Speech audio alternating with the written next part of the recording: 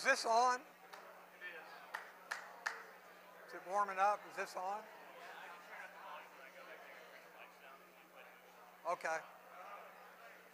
All right. Let's get started a little early here today.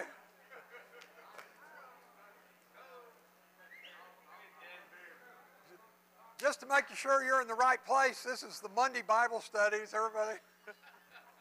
Nobody's leaving yet. All right, and we're here to study the book of Acts in 8 weeks. This is an 8-week series on the book of Acts. And if you remember, looks like a lot of veterans here, so you probably already know this, but just in review, we put next week's questions on the table. So make sure you take those with you and spend 30, 40 minutes during the week answering those questions so you can be prepared for the next lesson.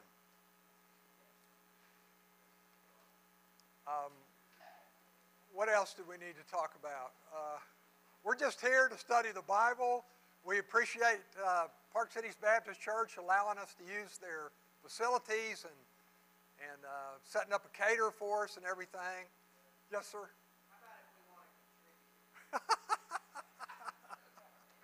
That'd be great. And so this is an independent, I mean, it's open for not only all y'all, but if you want to bring a guest or anybody you want to, your friends, relatives, everybody. And we're just here to study the Bible. We have absolutely no agenda other than that. If we don't have your email, one of the things I do is send out the message in advance. So you should have gotten the email on Acts chapter 1 like last Thursday or Friday. And if you didn't, it's because we don't have your email. And if you want to be on that list and get the messages every week, then give myself or Mike Mansfield back there your email address, and we'll put you on the list and you'll get everything. We also, if something happens like bad weather and we have to cancel, we can let you know. Or if we're moving to a different room, who knows what can happen. We can always send that out by email if we have your address. If we don't have your address, there's nothing I can do. But we are going to study the book of Acts, and today, if there's no other questions, in the book of Acts, Jesus made promises to his disciples in the Gospels that are going to be fulfilled in the book of Acts, just like Ralph Cramden promised Alice in this movie clip. All right. Ralph Cramden does it again, right? All right, so if you have your Bible or your electronic device, open it up to Acts chapter 1. In the 4 Gospels that begin the Bible, you could compare them to Genesis. They're the beginning of the ministry of Jesus Christ. They're the beginning of the New Testament, the New Covenant. And Acts you could even look at as the Exodus, the moving out of the Old Covenant into the New Covenant. God leads out a heavenly people, his people, and delivers them. An historical account of the beginning of the spread of the church. So this is the beginning. This is how the church is going to give you a history of how the church was going to be begun. The author is the same author of the Gospel of Luke. Can anybody tell me who wrote the Gospel of Luke? Luke, yes, exactly. So Luke, he's one of my favorite guys. Another trivia question: who is the only non-Jewish author of the New Testament? I got it. You're a genius here. Exactly. Luke is the only non-Jewish author of the New Testament. And as you know, to be in the New Testament, to be in what they call the canon, the inspired Word of God, it has to have apostolic authority. So it's got to be written by one of the apostles. But in Luke's case, he spent a considerable amount of time with both Peter and Paul. He was on Paul's second and third missionary journeys. And so he had very exclusive access to the apostles. And he spent 2 years ministering to Paul when he was in jail in Caesarea, and 2 years ministering to Paul when he was in jail in Rome. So he got his information from the apostles, but he also says in the beginning of his gospel account of Luke, this is like volume 2, by the way. Acts is like volume 2, because he addresses it to the same guy, Theophilus.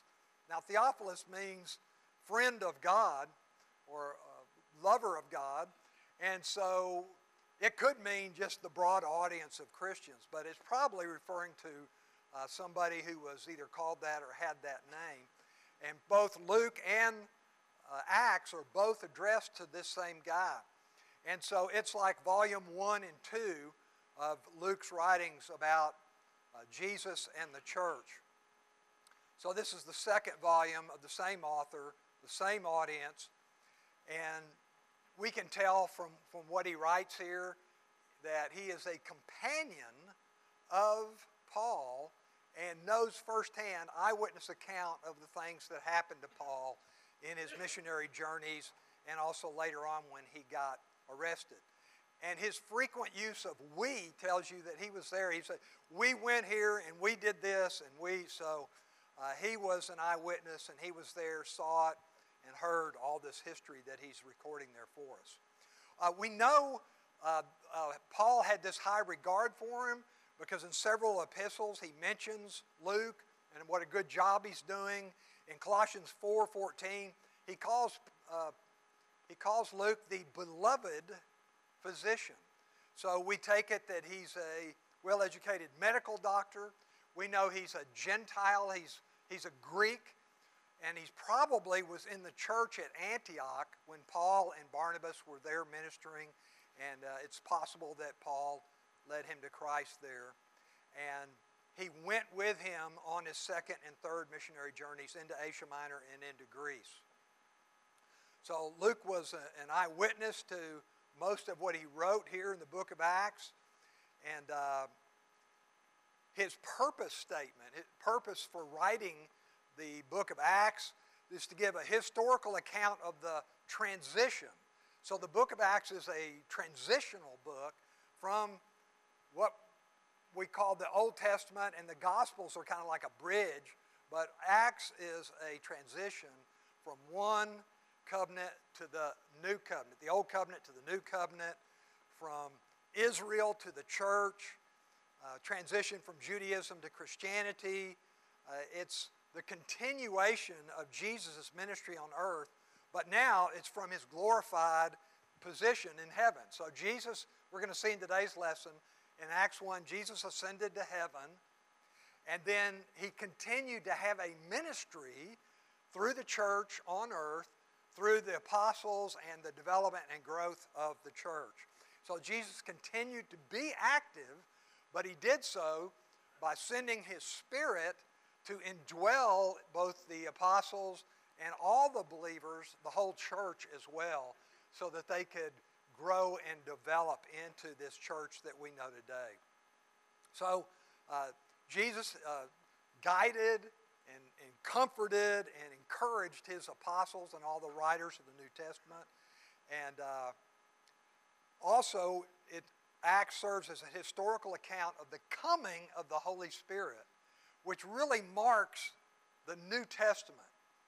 People have asked me, and I think it's a very difficult question, but it's an important question. We see the Holy Spirit mentioned many times in the Old Testament, but there's a slight difference of how he's mentioned in the New Testament.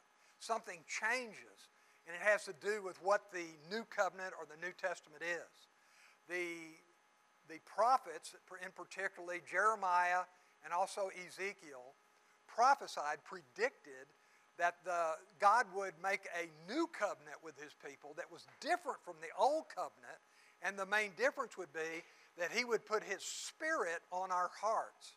And so we see in the book of Acts that the Holy Spirit comes and indwells all believers. Everybody who believes in Jesus Christ is now indwelled by the Holy Spirit, which is kind of a difficult concept because being part of the Godhead, the Holy Spirit is omnipresent. He's everywhere. So this must mean something to do with his function and how he operates. And that's what really changes from the old covenant to the new. In the old covenant, the Holy Spirit obviously is there, and you see him mentioned, and he fills. I mean, if you remember the story of David, King Saul was filled with the Spirit, and so God was directing him and helping him. But then when he fell into all that sin, the Holy Spirit left him, and the Holy Spirit came into David, and that's how he beat Goliath and did so many things in his kingship. But then when he fell into the sin with Bathsheba, the Holy Spirit left. And so the New Testament is different in that not only the Holy Spirit indwells us and stays permanently, even though you and I don't deserve it, and you would think he'd leave us at times like he did David. The new covenant is different in that when the Holy Spirit indwells you, it's a permanent thing. And it's also different in that the main thing he does differently from the old to the new is changes your heart. And you've seen it with yourself, your own life, and a lot of people around you that believe in Christ, and their attitude, their way of thinking, their desires just change. That just change. And it's not because they're smart, and it's not just because they have a strong willpower. God changes their heart. That's the ministry of the Holy Spirit in us. He changes your heart. He changes your desires and what you want to do and where you want to go and who you want to hang out with. You literally are regenerated. That's a word that a lot of theologians use for the ministry of the Holy Spirit. It's regeneration. You're changed from within. You're changed from within. We are very aware of the changes from without. We age and things change, but this is a change from within, and it's kind of the opposite of the physical aging that we go through. It's a regeneration where we are renewed and we are improved as well. And so this is an historical account of the coming of the Holy Spirit into our lives, which marks the beginning of the church, marks the beginning of what Jesus called the new covenant. Remember at the Last Supper, Jesus said, take this bread and take this wine and drink it. This is the new covenant. It represents the new covenant in my blood. And so I'm going to get up and I'm going to sacrifice myself, and that's going to be the beginning of the new covenant. And I want you to remember that. And then the church is born in Acts chapter 2, next week's lesson, when the Spirit comes upon not only the apostles, but then all the people that believe in Christ there. The Spirit of God comes upon them and indwells them and begins changing their lives from within. They become different people and think differently. So this is the historical account of that activity of Christ upon the lives of believers through the ministry of the Holy Spirit. The title is the Acts of the Apostles, but it could very well be the Acts of the Holy Spirit in the apostles, because that's really what happens. That's really what's going on here. Several themes in the book of Acts. The theme of transition, everything is changing. As I said, from Israel to the church, from Judaism to Christianity. God is directing his church through the ministry of the Spirit. Also a theme of the continuation of Jesus' ministry. You remember at the Last Supper also, Jesus told his disciples, I'm leaving you, and they were all upset about that, as you can imagine. No, you don't go. What do you mean you're leaving? We've given up everything. Don't leave. What are we going to do? And Jesus said, well, it's actually to your benefit. It's actually to your benefit, because when I leave, I'm going to send, this is in John 14, verse 12, I'm going to send my Spirit. I'm going to send you a helper, a paraclete, the Holy Spirit, to help you. So now, having that empowerment, you are actually going to be doing the ministry. You've been watching me for 3 years do everything. Now, you are going to do it. And he said, all those works that you saw me do? You are going to do greater works than you saw me do, which is a wild statement. Because, first time I ever read that, I thought, wait a minute, you walked on water. I don't think I'm going to be able to top that. But what he means by you're going to do greater things is, we're going to see in today's lesson that there's 120 believers in Jerusalem. That's it. 3 years of ministry, and there's only 120 believers in Jerusalem waiting for the Holy Spirit to come. On the first day the Spirit comes of Pentecost, what's going to happen is they're going to be filled with the Spirit, and they're going to go out and preach the gospel, and 3,000 people are going to believe the first day. That never happened in the ministry of Christ. And that's what Jesus meant. You're going to change the world. That's a much bigger deal than walking on water or any of that stuff. You're going to change the world. And they did. And in Acts 17, in several weeks we'll see, when they came into a town, Paul and the boys came to a town to preach the gospel. The people that were there went, oh no, here comes those guys again. What guys? Those guys that have changed the whole world. They've turned the world upside down. Everybody's going nuts. They're all going over to this Jesus guy, right? And so they did. They did something incredible that they never dreamed they'd be able to do. And so the contents of the book of Acts, you see the continuation of God's ministry, his purposes in the church.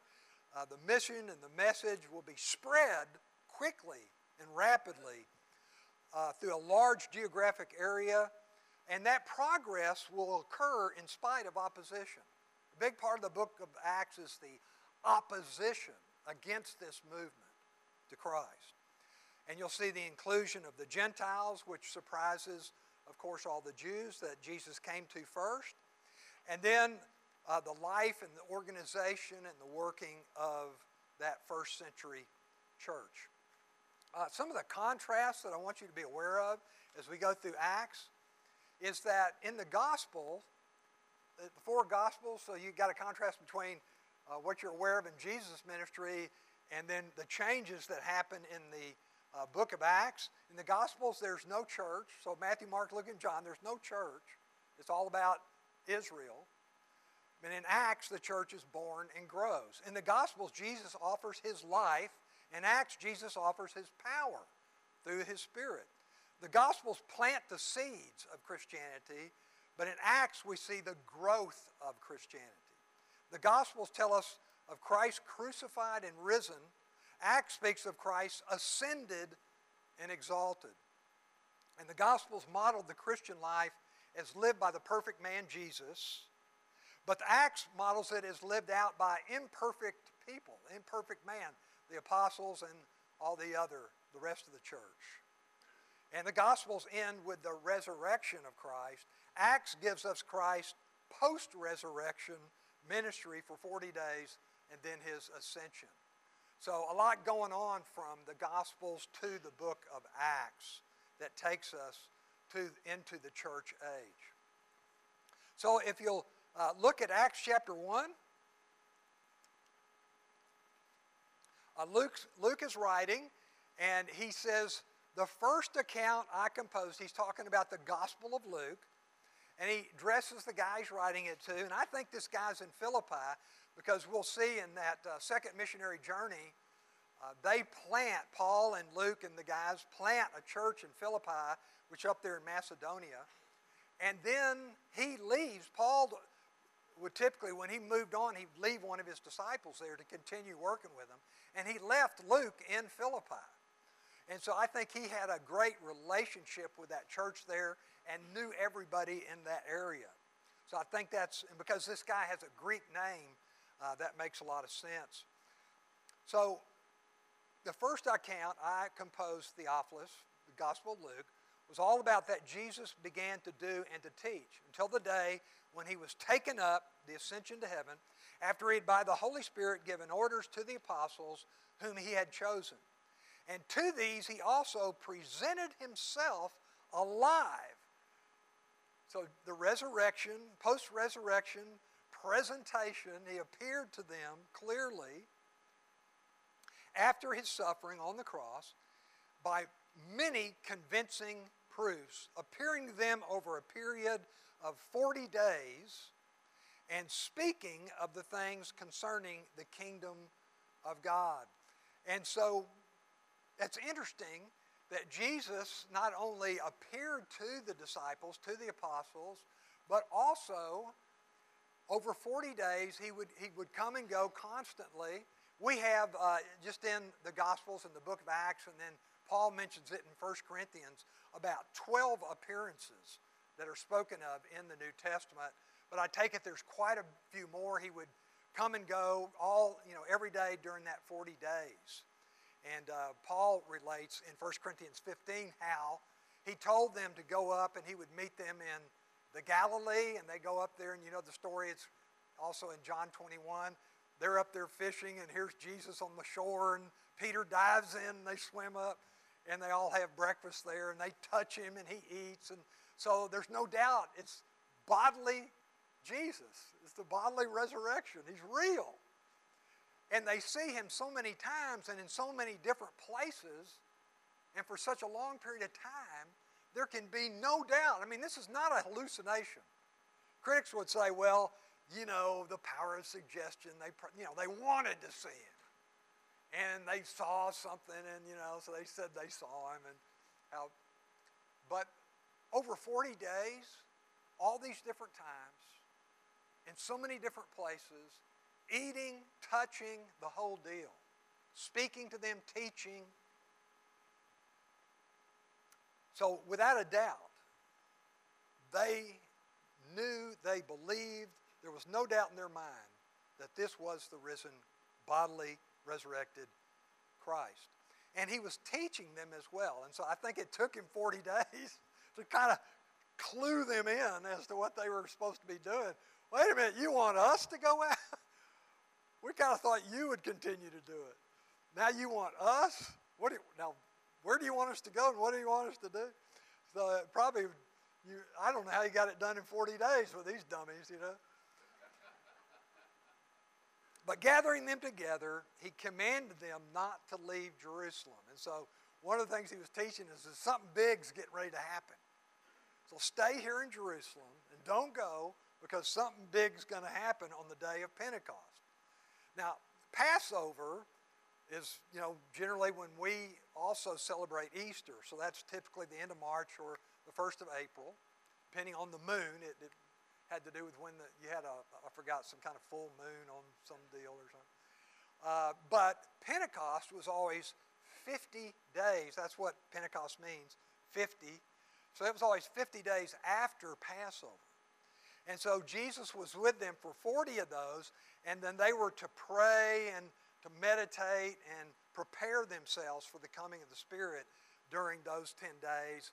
And then you'd have the day of Pentecost, which we're going to look at in Acts chapter 2 next week. So he said, you stay here, and you're going to get the promise fulfilled that I made to you at the Last Supper, when I told you I was going to send you a helper. I was going to send you my Spirit. And so be patient, wait here. And he says, verse 5, he explains what the Spirit's going to do. For John, talking about John the Baptist, not John the Apostle, two different guys. John the Baptist baptized with water, but you shall be baptized with the Holy Spirit not many days from now. And so what he's saying is, you were identified originally with repentance. Back when John the Baptist, when you came out to the Jordan River and John the Baptist baptized you, that was an identification. You were getting in there to say, I repent of my sins. I fully admit and recognize that I'm a sinner, and I repent of that, and I'm prepared for my Savior. But this is a different deal. He's talking about here when the Spirit of God comes upon you, you're now identified with Him, and you're now belong to Him. In a sense, He seals you as His, puts His seal on you, and you belong to Him. So this is a passive activity for us. Whereas the water baptism, you had to go out there, and you had to get in the water, and you had to make the pronouncement. But here, He's just going to come upon you, and He's going to come into your heart and change you. It'll be purely an activity of God and a passive activity of us. The active part of it is when we step out in faith and allow the Spirit of God to use us in His ministry. Right? So when you do anything, maybe you go on a mission trip, maybe you agree to serve in some capacity in your church, whatever, when you step out in faith to do that, and you probably go, I don't know how I'm going to do that. I'm not qualified to do that. And guess what? You're right. But God is going to help you. God is going to enable you, empower you in that sense to do that. If someone asks you to give an account of Jesus, or why do you believe this, or a defense of the faith, same deal. You're probably not qualified in your own mind to do that, but if you'll just step out in faith, God will use you. That's what it comes down to.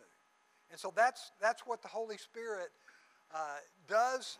He comes upon you, but then you are expected to be active through faith in how He's going to use you. And so that's what He's talking about here in verse 5. So you're going to be baptized in the Holy Spirit. And this is something that happens to everybody who believes in Christ. You may not have even known it. I'm sure if you're like me, you didn't feel it. But you know it's true because not only the Word of God says it's true, but over time you experience the change. And listen, I know most of you, and you're incredibly hard-headed and stubborn. You don't get changed just, on a whim. You don't wake up and say, I think I'll change all my habits. You become different people, and I can tell you, you have. I'll witness to that. Because God has come upon you through His Spirit and changed you from the inside out. You become different people. You think differently. And this is the baptism that he's talking about here. Verse 6. And so another time when they had come together, they were asking him, saying, and this kind of tells you where they still are. Anybody ever go on a car trip with their kids? And after about 10 miles they go, are we there yet? No, we got about 500 miles to go. And about an hour later, how much further? Are we there yet? And this goes on throughout the whole trip. Well, that's what the disciples about. All through the Gospels, you have them asking Jesus, when are you going to set up the kingdom? Because in their mind, this is the political military kingdom that he's going to set up, and he's going to make them the head guys and give them all the authority and power. So they're like, oh boy, we can't wait, right? So they're still asking that. They don't have any idea yet of what we call the church age. That period between the first coming and the second coming is still a mystery to them at this point in time. They don't realize that a kingdom of God can't be inhabited by sinners. They've got to go out and change the world so that all who have come to Christ and had their sins forgiven, and therefore the imputed righteousness of God in their lives, can be made citizens of the kingdom, right? And so Jesus is going, don't concern yourself with when I'm going to set up the kingdom. I don't even want you to know that, because I want you to live every day in a sense of urgency, because you don't know when it's going to be. You don't know if it's going to be tomorrow, the next week, or month, or 1,000 years from now. In their case, it's been 2,000 years. But what has happened during that 2,000 years that's a good thing? They wanted it set up right then. Frankly, I want it set up tomorrow. I got too many troubles. I got too many problems. I don't want to have to go through any pain or suffering or death. I want it set up tomorrow, right? But what is happening during that church age period that's necessary and tells you why there's a delay, why there's that gap between the first coming and the second coming? Millions of people have come to Christ. Millions of people are continuing to come to Christ. And so that's what the church age is all about. That's why the delay between the first coming and the second coming. God, in all patience and love and grace and mercy, is giving every opportunity, everybody in the world, to come, everybody to come who will come. That's the delay, see? And they don't realize that. I don't think we would realize that. We would also want it set up immediately. But God has a plan that's better. So they ask him in verse 6, Lord, is it this time you're restoring the kingdom to Israel? And he said to them, it's not for you to know. That's not good for you. I could tell you, but it wouldn't be good for you. You don't want to know. I don't want you to know. Times or epochs which the Father has fixed by his own authority. He will determine that. But here's the big one, verse 8. Probably the whole book of Acts is caught up in this one verse, 8. But here's the deal. Here's what you need to know. You shall receive power, the power of God, when the Holy Spirit has come upon you, and you shall be my witnesses both in Jerusalem and in all Judea and Samaria and even to the remotest parts of the earth. A huge deal. A huge deal. Power. Power, what kind of power? Well, just a quick story. You know that Alfred Nobel was the guy who invented dynamite. And it was an incredible thing, you know, that this concoction that he had would blow up like that. And he said, man, that thing unleashes an incredible power. That little stick of dynamite. And so this friend of his was an expert in Greek, and he said, what is the Greek word for explosive power? I want to name my invention after that. And the guy said, it's dynamos. And you would pronounce it dynamite in English. And so Nobel named his invention dynamite, explosive power. And that's kind of a good illustration for God's view of it. It's God's power in us to do his work, to serve and to glorify him. And so it's that life-changing power that God gives us within us. And what kind of power? Is it political, military, like they're looking for? No. It's that power that changes hearts. It's that power that changes lives. We're here talking about. And how much power does God give us? Or what kind of power? Does he give super physical strength? No. That would be bad. Just read the story of Samson. That would not even be good. That ruined Samson to have that physical strength. If you read that story, you can see it. Did he give them the power to do miraculous events at their own choosing? Like I'm going to go out and I'm going to create $1 billion for myself. I'm going to go buy the winning lottery ticket. I'm going to, no, not at all. That would ruin me too. God knows what we need. That's not what he's giving. He's giving the power to change hearts. Our own heart, and in the message of the gospel, the hearts of other people that we live with, that we have access to, that we witness to. And that's what this is about.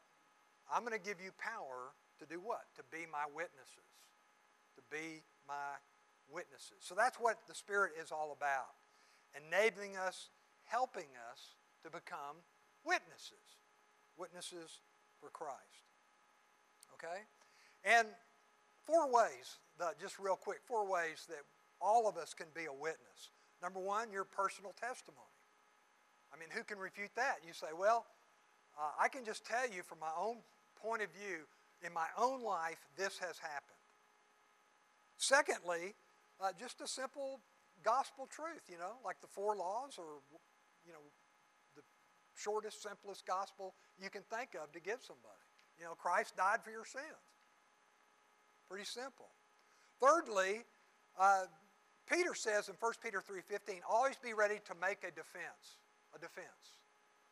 So what's a defense? It's like apologetics they use, How can you say this, and this? Or what makes you believe that? You're ready to give a defense. And fourthly, what we all are aware of is what you might call lifestyle evangelism. Lifestyle. How you live. What you do with your life and how you live. And people watch. People are aware. People know. And so that is the Holy Spirit's going to enable us to do those 4 things if we'll let him. He's not going to force us. We have to step out in faith and allow him, trust him, live by faith in doing it. All right? And so he goes on to say, verse 9, and after he had said these things, so this is his final teaching. That Acts 1:8 command, we call it the Great Commission. A lot of times you've seen Matthew 28 as quoted as the Great Commission. I think this is a better one. Not only is it simpler and shorter, but it includes the emphasis on the ministry of the Holy Spirit. So, after he had said these things, he was lifted up. So now you're up on the Mount of Olives, which is just east of Jerusalem, and Christ ascends to heaven. And just like he said, part of this, why did Jesus leave? Because he wants, it's his plan, God's plan, to use the people, us, his apostles, the church, in this ministry now.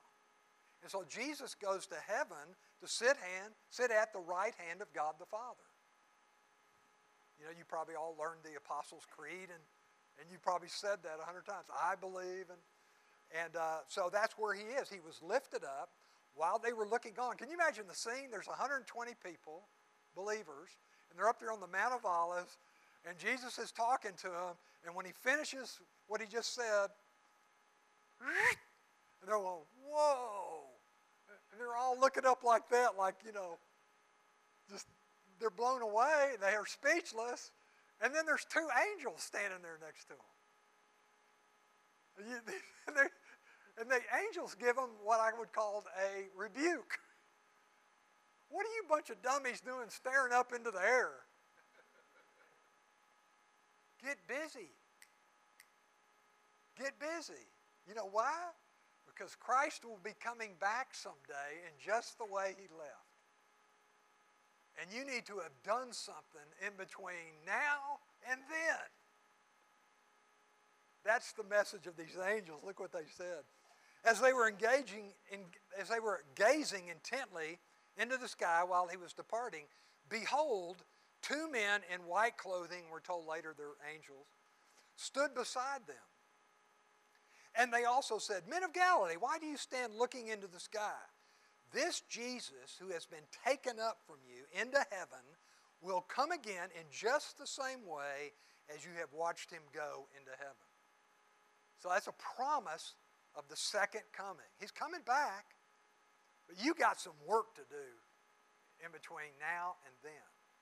You have a stewardship, a mission that you've been given. So let's go, man. And they also said, verse 12. So now they come back. They return to Jerusalem from the mount called Olivet, which is near Jerusalem, a Sabbath day's journey away. That's about 3/4 mile. One of the Sabbath traditions was that, you're not supposed to work on the Sabbath, and so you can only walk a certain distance. And so they said you can only walk about 3/4 mile. Because that was the furthest place, I think, in Jerusalem to the temple. So they wanted to give themselves plenty of ability to get to the temple, I think. Okay? And when they had entered into the house they were staying, they went up to the upper room. Now, you probably heard a lot about the upper room. We find out in Acts 12 that upper room where they hung out was in the house of John Mark's mother, who wrote the Gospel of Mark and was probably a very, very young man at that time and hung out with all the disciples. He was one of the 120 guys. And so she hosted them there during this whole time. And so they went back to the upper room in verse 13 where they were staying, and he names all the people that were there. That is Peter and John and James and Andrew, Philip, Thomas, Bartholomew, Matthew. These are all the apostles. These are the guys the 12 that Jesus had picked, minus Judas, of course. But there's a different Judas, the son of James. That's a common name, but they always tell you which Judas it is. The one that was remaining is Judas, the son of James. Judas Iscariot, we're going to learn in a minute, went out and committed suicide. And what were they doing? Verse 14. These all with one mind, all together, unified together in their common bond with Christ, They were continually devoting themselves to prayer, along with the women, and Mary, the mother of Jesus. This is the last time Mary, the mother of Jesus, is mentioned, by the way. But she was there, and with his brothers, which I think is very interesting. And his brothers are named in Mark chapter 6, verse 3. He had 4 brothers, and they're named there. And at that time, it says they didn't believe in him. They even went to him and said, "You need to tone this down, brother. We're getting in some hot water out here. Don't you know the trouble you're causing there in Jerusalem? We're going to all be in trouble if you don't shut up. Now you need to come on home with us." And it says they were not believing in him. So what happened between then and now? Well, I think Paul pretty much tells us that in 1 Corinthians 15. He says, Jesus appeared, after the resurrection, he appeared to his brothers. And so I think, they were somewhat doubtful, and they were probably sad they lost their brother. But when he appeared to them after the resurrection, it was like, okay, I got it. Count me in, And so they were there as well, and they are now with the program. And James, of course, becomes the head elder of the church there in Jerusalem and writes the book of James, which is in your New Testament. And also Jude. The Jude here of his brother is the Jude who writes the book in the New Testament as well. So they were very active. And at this time, Peter stood up in the midst of the brethren, a gathering of 120 persons, remember we said that, was there together, and he said, "Brethren, the scripture had to be fulfilled, which the Holy Spirit foretold by the mouth of David concerning Judas," now talking about Judas Iscariot, "who became a guide to those who arrested Jesus." He betrayed Jesus and guided the temple guard there to arrest him. He knew that they would be there in the Garden of Gethsemane. "For he was counted among us and received his portion in this ministry during the 3 years that we did this. Now this man acquired a field with the price of his wickedness, and falling headlong, he burst open in the middle, and all his bowels gushed out, and it became known to all who were living in Jerusalem, so that in their own language that field was called the field of blood." So that's the end for Judas Iscariot there in Jerusalem. "For it is written," and believe it or not, that's actually fulfilling prophecy. And he quotes there from Psalm 69 and Psalm 109, "Let his homestead be made desolate, and let no man dwell in it, and his office let another man take." And so he was saying that this guy is out of here, and they're going to have a new apostle take his place there in Psalm 109. And that's there's a lot of Old Testament passages, prophecies like that we probably would never understand if the New Testament didn't explain it to us. So Peter says, "It's therefore necessary that of the men who have accompanied us, that the Lord Jesus went in and out among us, beginning with the baptism of John and until the day he was taken up from us, one of these should become a witness with us of his resurrection." And they put forward 2 men. So he basically said, we need to replace Judas Iscariot, and we need to replace him with somebody who's been here from the very beginning and who saw everything Jesus did. So he will also be an eyewitness like we are, to be one of us. And so they came up with 2 guys that everybody thought would fit the bill. These 2 guys, Joseph and Matthias. And they prayed over them and said, "Thou, Lord, who knowest the hearts of all men, show us which of these 2 thou hast chosen to occupy this ministry and apostleship from which Judas turned aside to go to his own place." And they drew lots for them, and the lot fell to Matthias, and he was numbered with the 11 apostles. So now we're back to 12 again. Before the church is even born, they're going to begin it with these 12 apostles who had this, you might say, a special office in the church.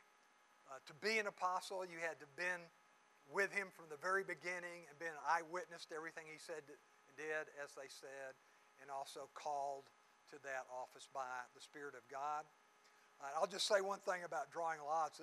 Surely you've been thinking what I'm thinking. Really? You threw dice to see who would be the apostle?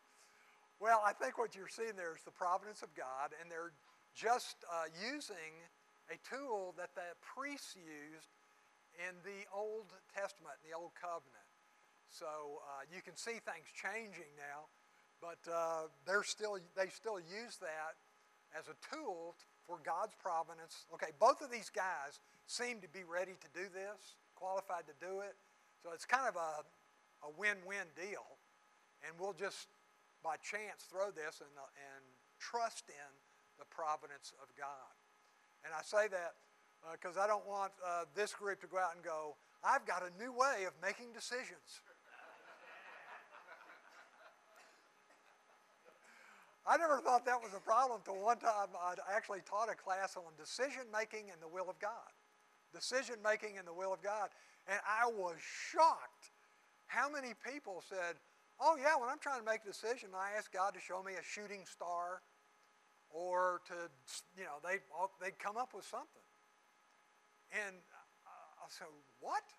Are you serious? One guy, the all-time guy, said, oh yeah, I do it off bumper stickers. I promise you this is the truth. This guy said, I love to look at all the funny bumper stickers, and I pray in the car. And so while I'm praying, I pray that God, somebody will pull in front of me, or the guy I pull up to will have a bumper sticker that will give me, God's view of this situation. I'm going, this is a joke, and he's coming to the punchline.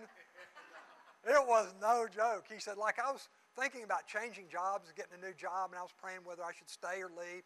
And I pulled up, and this guy did a real hard break, and I got up real close to him, and the bumper sticker said, desist or something like that. Is that a word?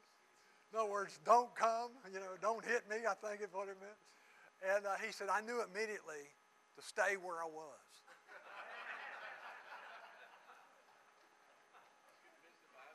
I said, so now the rest of your life you're going to make all your decisions based on bumper stickers. So anyway, I don't think that's what this is saying. So I wouldn't go around throwing dice as you try to make all your decisions. I'd use the brain that God gave you, okay?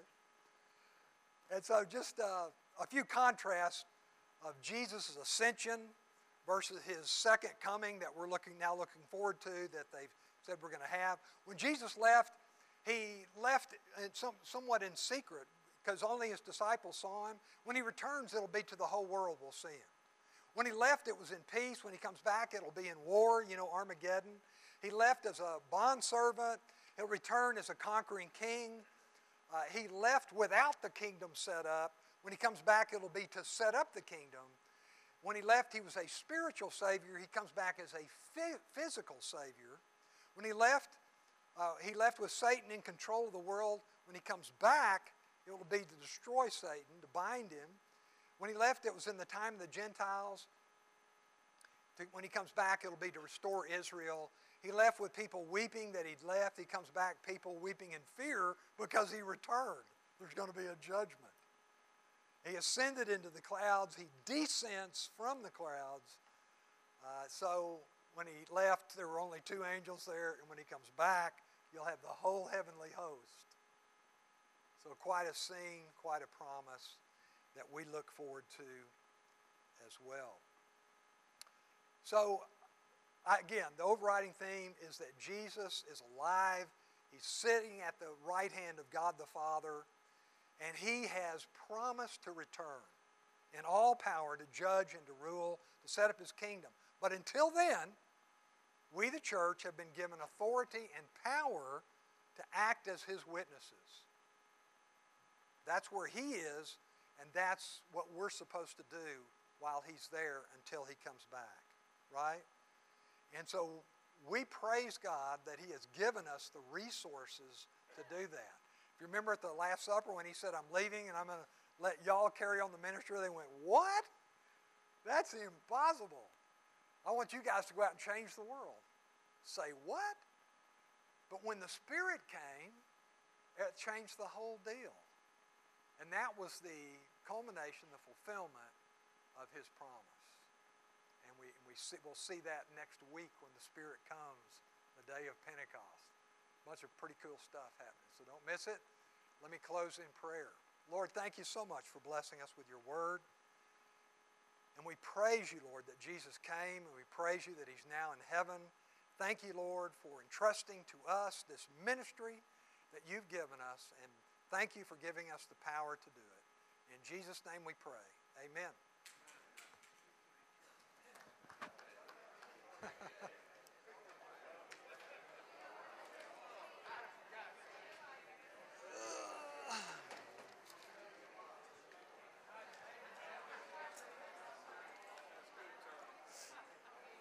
Thank you.